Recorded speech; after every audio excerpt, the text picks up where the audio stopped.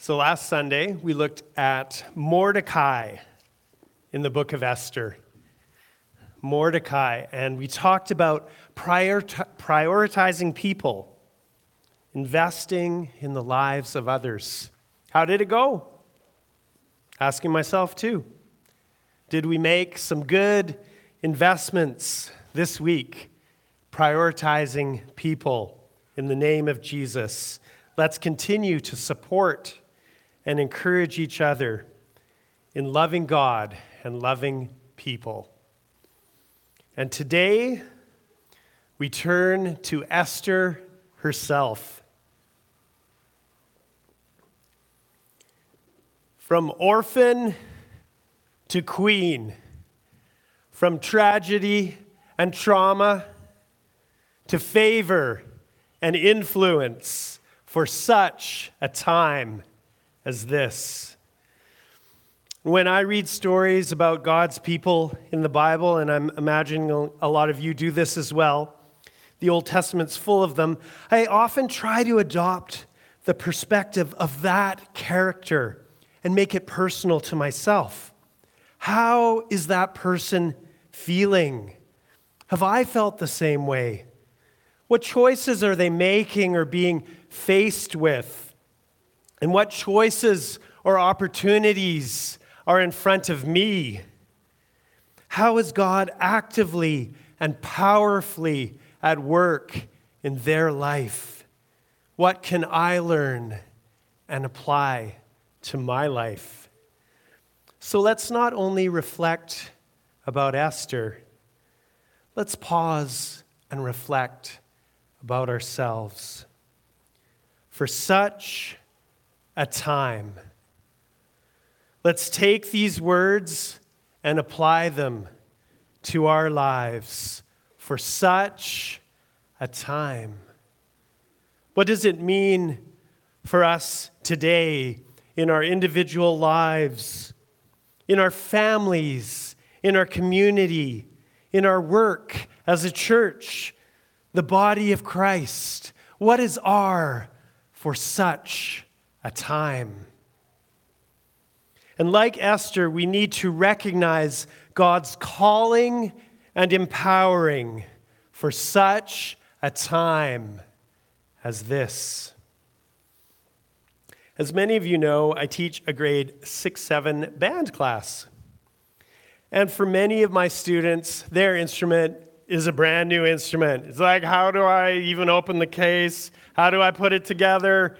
What am I supposed to do here? How do I play this? What's going on? But they learn how to put it together, the first notes. They accept the opportunity. Most of the time, they have the comfort of the entire band playing. They are not alone. The pressure doesn't rest on them.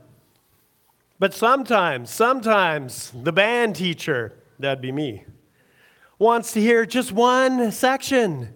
Like only the flutes over there, only the trombones with their slides. They don't move them that fast, hopefully. They're working very hard. And there's nowhere to hide. You're out on your own, doing what only you can do. It takes courage. It takes commitment. For such a time, Esther, you're the queen. It's you. God hasn't given anyone else this specific opportunity. It's you. Recognize what's happening around you. Understand God's calling on your life and move forward in God's mighty power. And you can see that we've stopped talking about Esther and we've started talking about ourselves. We need to recognize God's specific calling and empowering for us. So let's move back and forth. Let's look at the life of Esther, but let's continue to make those connections to our own lives.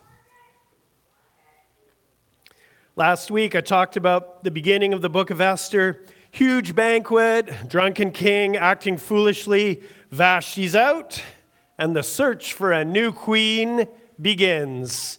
Enter Esther. She is described in chapter 2, verse 7, as being beautiful, physically beautiful. Now, there are portions of Scripture that caution us against focusing on the external, the physical. But in this story, Esther's physical beauty is important. I believe it's clearly linked to the favor that she experiences. And she has favor. Favor with the king's eunuch. Chapter 2, verse 9. Favor with everyone who saw her. Verse 15. Favor with the king. Verse 17. Favor, favor, favor. Don't get me wrong. Esther's physical appearance is not the only thing going for her. I mean, Esther is beautiful, intelligent, discerning, and courageous. She's outstanding in many ways. But what do we make of beauty? I want to offer a thought, a word, and you can weigh it and see if it resonates with you. I want to say that every person that God has created is beautiful. Each and every person is beautiful because God creates beauty. God creates things that are good. And God creates many different kinds of beauty, different sizes, different shapes, different shades of color. They are beautiful. You are beautiful. I have 4 daughters. I'm a dad. I have sons as well, but I have 4 daughters. That's my street cred for this point. And I've seen the struggle, the unfair and inaccurate expectations for body type put on many, if not all people, especially young women. So we speak against this in the name of Jesus. We say to our preteens, to our teens, to those still struggling with the lies of the enemy, we speak the truth and say, you are beautiful. You are so beautiful. Amen.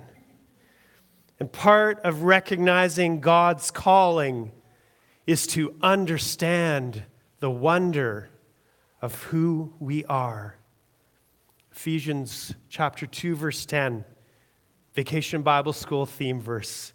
We, you and me, we are God's handiwork, created in Christ Jesus to do good works, which God prepared in advance for us to do. You are God's handiwork. You are beautiful. You have been fashioned with care and precision by the master craftsman down to the last detail, appearance, personality, abilities. And God is calling you. He has plans and purposes for your life. Recognize God's calling and empowering. God gives Esther much favor. We read at the end of chapter 2 how she is made queen. There's a big banquet and a holiday. I mean, this king loves his banquets. And then in chapter 3, the story shifts. We talked about it last week. We read of Haman's plot, the terrible edict to destroy all the Jews on a specific day. And in chapter 4, we see that Esther faces a choice. She has the opportunity to speak to the king, to plead for the lives of her people. But this choice will require much courage because there's a potential problem, a rather large obstacle. It's quite likely that she will be killed because it's certain death to approach the king without being summoned. Certain death unless the king extends the gold scepter, sparing the person's life. What will Esther do? God has placed her in this position, given her this opportunity as queen for such a time as this. The words of Mordecai are ringing in her ears, but what will she do? You see, my friends, it's not enough to recognize the call of God. We need to also recognize and walk in the power of God. For God not only calls, He empowers. It's God's power that completes the calling. God doesn't ask you to do something for Him and then leave you. He remains with you. He works through you. He goes before you. He is behind you. He is above you. He is beneath you, all around you. And God fills you. God fills you with His Spirit. God fills you with His power. God calls and empowers. Jesus said, I will ask the Father, and He will give you another advocate to help you and be with you forever, the Spirit of truth. John 14, 16, 17. Esther connected with God. She tapped into the power source. She fasted. Esther chapter 4, verse 16. I realize it doesn't mention praying or seeking God, but we know from the rest of Scripture, it's fasting and praying and seeking the Lord. And the whole community does this, fasts, prays, seeks the Lord. We will not move forward until we have immersed ourselves in the presence of God. We will recognize both God's call and God's power. And then Esther says, I will go. I will speak to the king. I will answer the call. I will move forward in the power of the eternal, living God, the same God yesterday, today, forever. And if I perish, I perish. God will determine the outcome. It's His calling, His empowering, but I will answer. I will move forward. The story continues. In chapter 5, Esther approaches the king. And the king extends the gold scepter. What would you like, my queen? Up to half the kingdom, and it will be yours. And Esther invites the king and Haman to a banquet. Very wise. The king likes his banquets. And at the banquet, the king asks again, what is your request, my sweetums? Actually, the text doesn't say sweetums, but anyhow. And Esther is so wise here. She gives it time. Let's have a second banquet. Then I'll ask. I mean, I don't know if I would have been that savvy, that patient. It feels like she's kind of working him, like laying the groundwork, being patient. But it's all part of the plan. And I don't mean Esther's plan. I mean God's plan. Because that very night, the king cannot sleep. And although it's not stated, this is obviously God at work. It's almost more obvious because it's not stated. The king can't sleep. So, come on, read me the records. Yeah, that's a good idea. That might put anybody to sleep. And the king is reminded how Mordecai saved his life. And he's thinking, Mordecai has not been honored. We need to fix this. And then conveniently, again, God, Haman shows up. God is in control. Haman shows up, and he's going to ask the king to kill Mordecai. But before Haman can say anything to the king asks him, what should be done for the man the king delights to honor? And Haman's thinking, he means me. Oh, yes.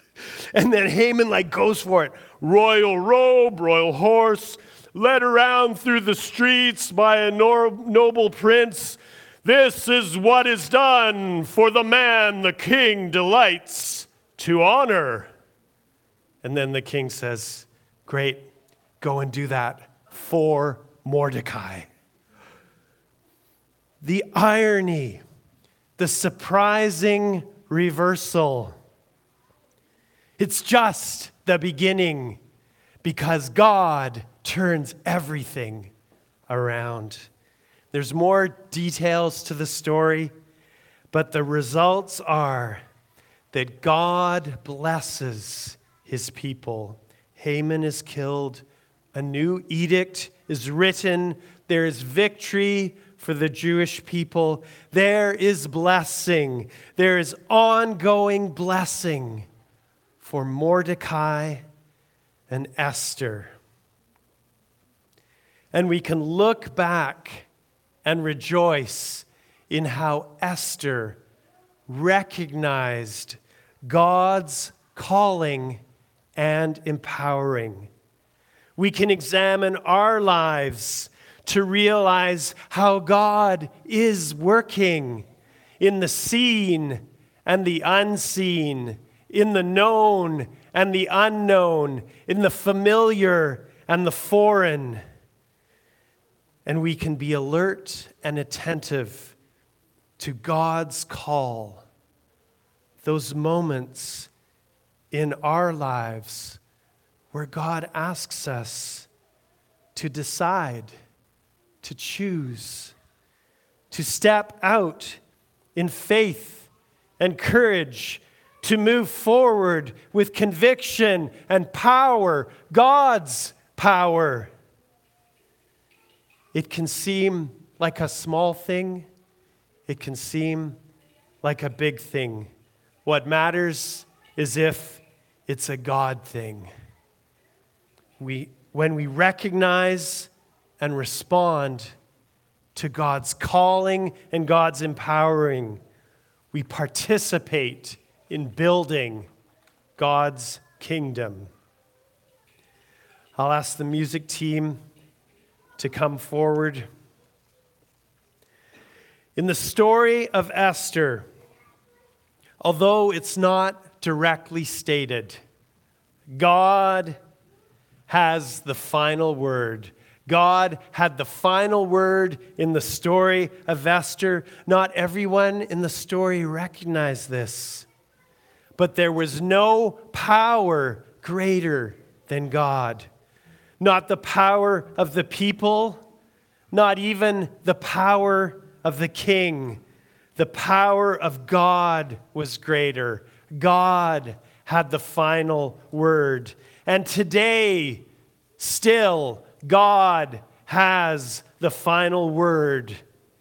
Jesus came to earth and died on a cross, and we are left with a choice.